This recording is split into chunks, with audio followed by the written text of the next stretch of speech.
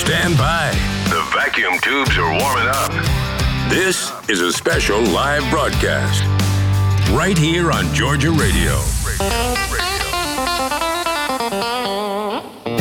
Well, I love it when a plan comes together, and I want to thank our good friend Scott for making this happen. But the Kody Norris Show's back with us today.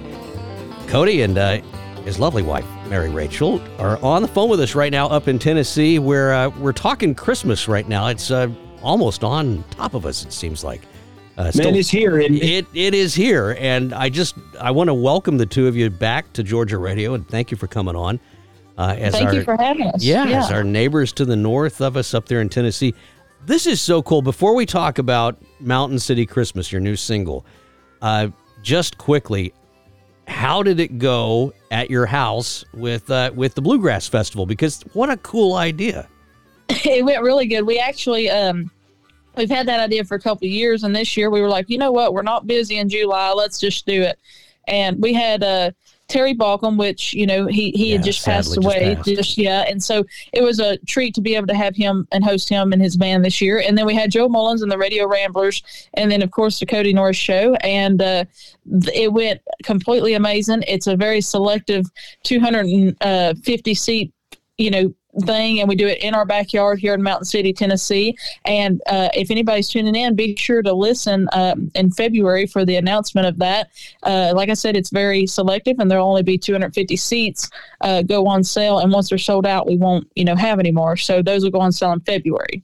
So how does that work? Do you make a big old bowl of potato salad for everybody? And it has to be a big old bowl. Cody's back there on the grill. How does that work? I mean, because this is a very personal type of thing. I can't think of another artist that I know offhand who even attempts something like that. But this is also part of why people connect so much with bluegrass.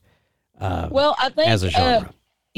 Our band, and one thing Cody's kind of drove home with all the three of us, Josiah, me, and Charlie, is, be friendly. Everybody's always tired, and everybody's always kind of at the end of the rope, and, they're coming to spend their money to come to the show. So just be friendly, take the time to be around them. And naturally be genuine. And that's kind of how we are anyway. So, what's more fitting than to invite almost completely strangers into our backyard and host them for the day and create an experience that they really, haven't been able to get anywhere else. I know Willie Nelson and a couple of those people maybe do something on their farms and have in the past, but in the bluegrass industry, I think we're the first ones to ever do something like this. So I love it. Well, if it kicks off, we could all be over at Marty's place in no time. That's right. Yeah.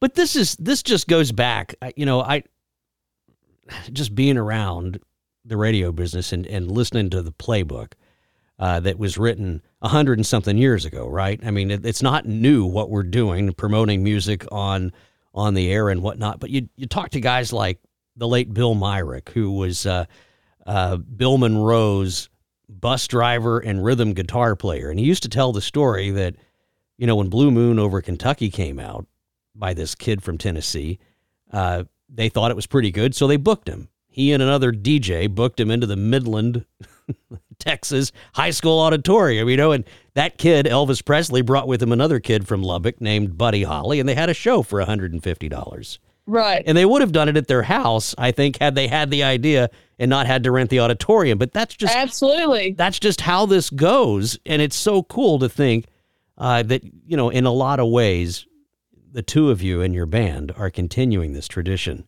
And I just think it's great. And you know what?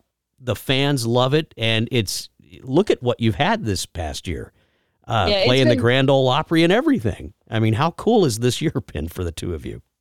Well, it's just been a wonderful year. So many dreams that have came, it just came full circle for me and the band. And, playing the Ryman first off was just so special for us. It's like the highlight, the biggest night of our life. And I couldn't believe it when the manager of the Grand Ole Opry sent Rhonda Vincent out on stage to invite us to make our Grand Ole Opry debut. I was shocked. I was just floored beyond measure. It was a tremendous night. And then the night of the Opry, they treated us so well. They were so kind to us and made us feel like we belonged there. And it was just a wonderful night. I can't even put it into words. I still get emotional thinking about it. I've got my Grand Ole Opry socks on today that they gave me. Yes, you do. I love that. We're talking to Kody Norris from the Kody Norris Show and his wife, Mary Rachel. And the two of them are just outstanding musicians, but you're surrounded by so many great musicians in your band. Yes, I am. I'm so fortunate to have such a good, strong band. Everybody in the group is multi-instrumentalists. They sing all the parts, and we can it's just a wonderful cohesion. I'm very blessed to have that. Now, who's the best bus mechanic? I have to ask. I guess at this point, me. Yeah, he's the only bus mechanic we got. Okay. You don't have to claim that for too long. Yeah.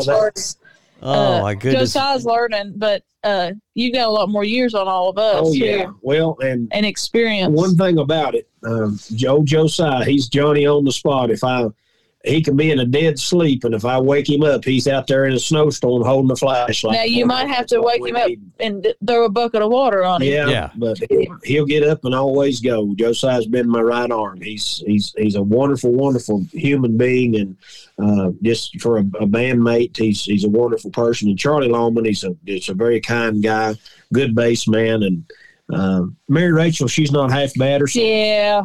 Oh, I think that's fantastic. So I asked this question of Jimmy Fortune, and I don't think I've asked it of you, but I love Jimmy Fortune's answer.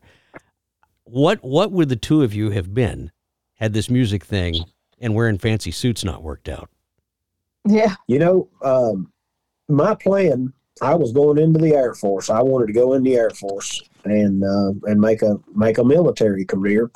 And, I'd already gotten a practice ASVAB test and looked at that and, to see if I had what it took. And 2 days after I went and picked that up from the recruiting office, I get a call from Ralph Stanley's lead guitar player, and they were needing somebody to do some fill-in dates. The next thing I knew, I was knee-deep in the music business. Praise God. It's I've never looked back. Never looked back. That's fantastic. That is fantastic. What about you, Mary Rachel? What would have called your life away, maybe, from music? Well, at the time, my senior year, most everybody co-ops, where you go into the workforce a half a day or whatever. And I was actually really fortunate to get a co-oping position at the county clerk's office in Bowling Green, Kentucky.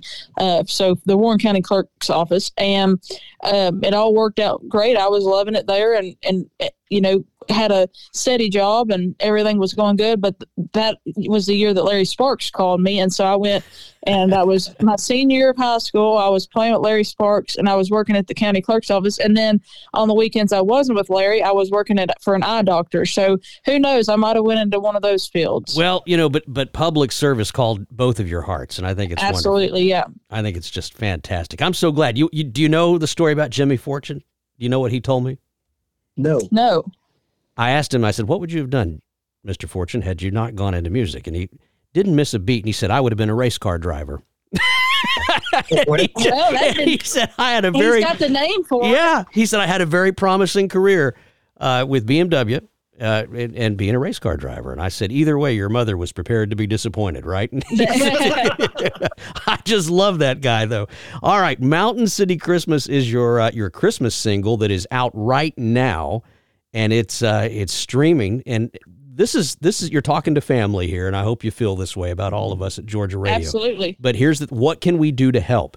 Is it better to download it and buy it? I'm guessing, but then also, do we have to save it to a playlist, or tell us what we need to do? So all that stuff's kind of it's kind of new for us because I never was one to stream any music. I just always listened to it in the car, but. For anybody that may be having troubles with that, because it's not as easy as people make it out to be, there's a couple of different ways. We need you to, of course, go buy it because buying the song, buying the album goes a long way.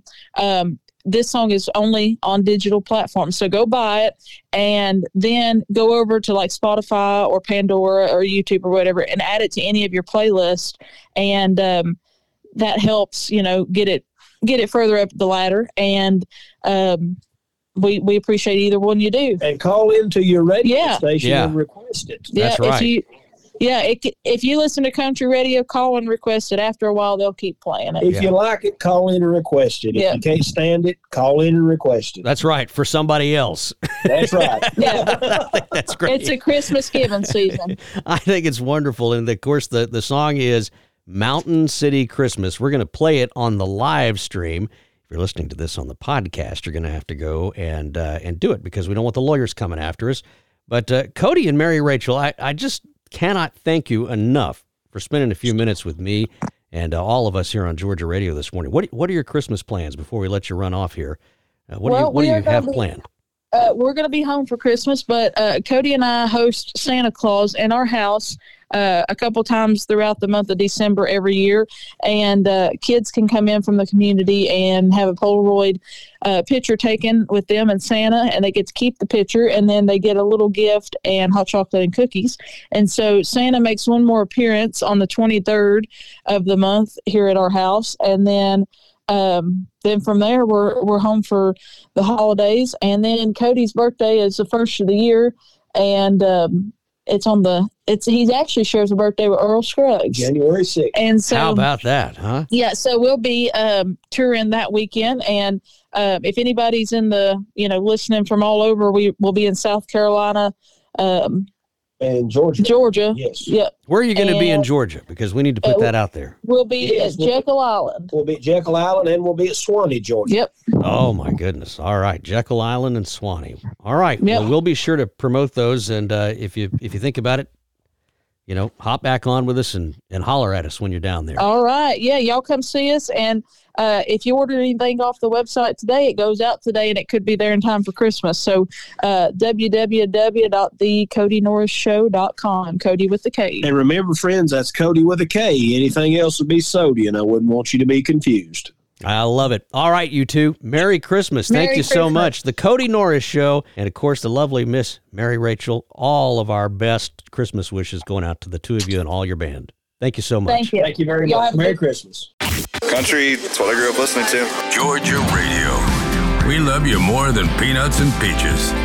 So glad you're here.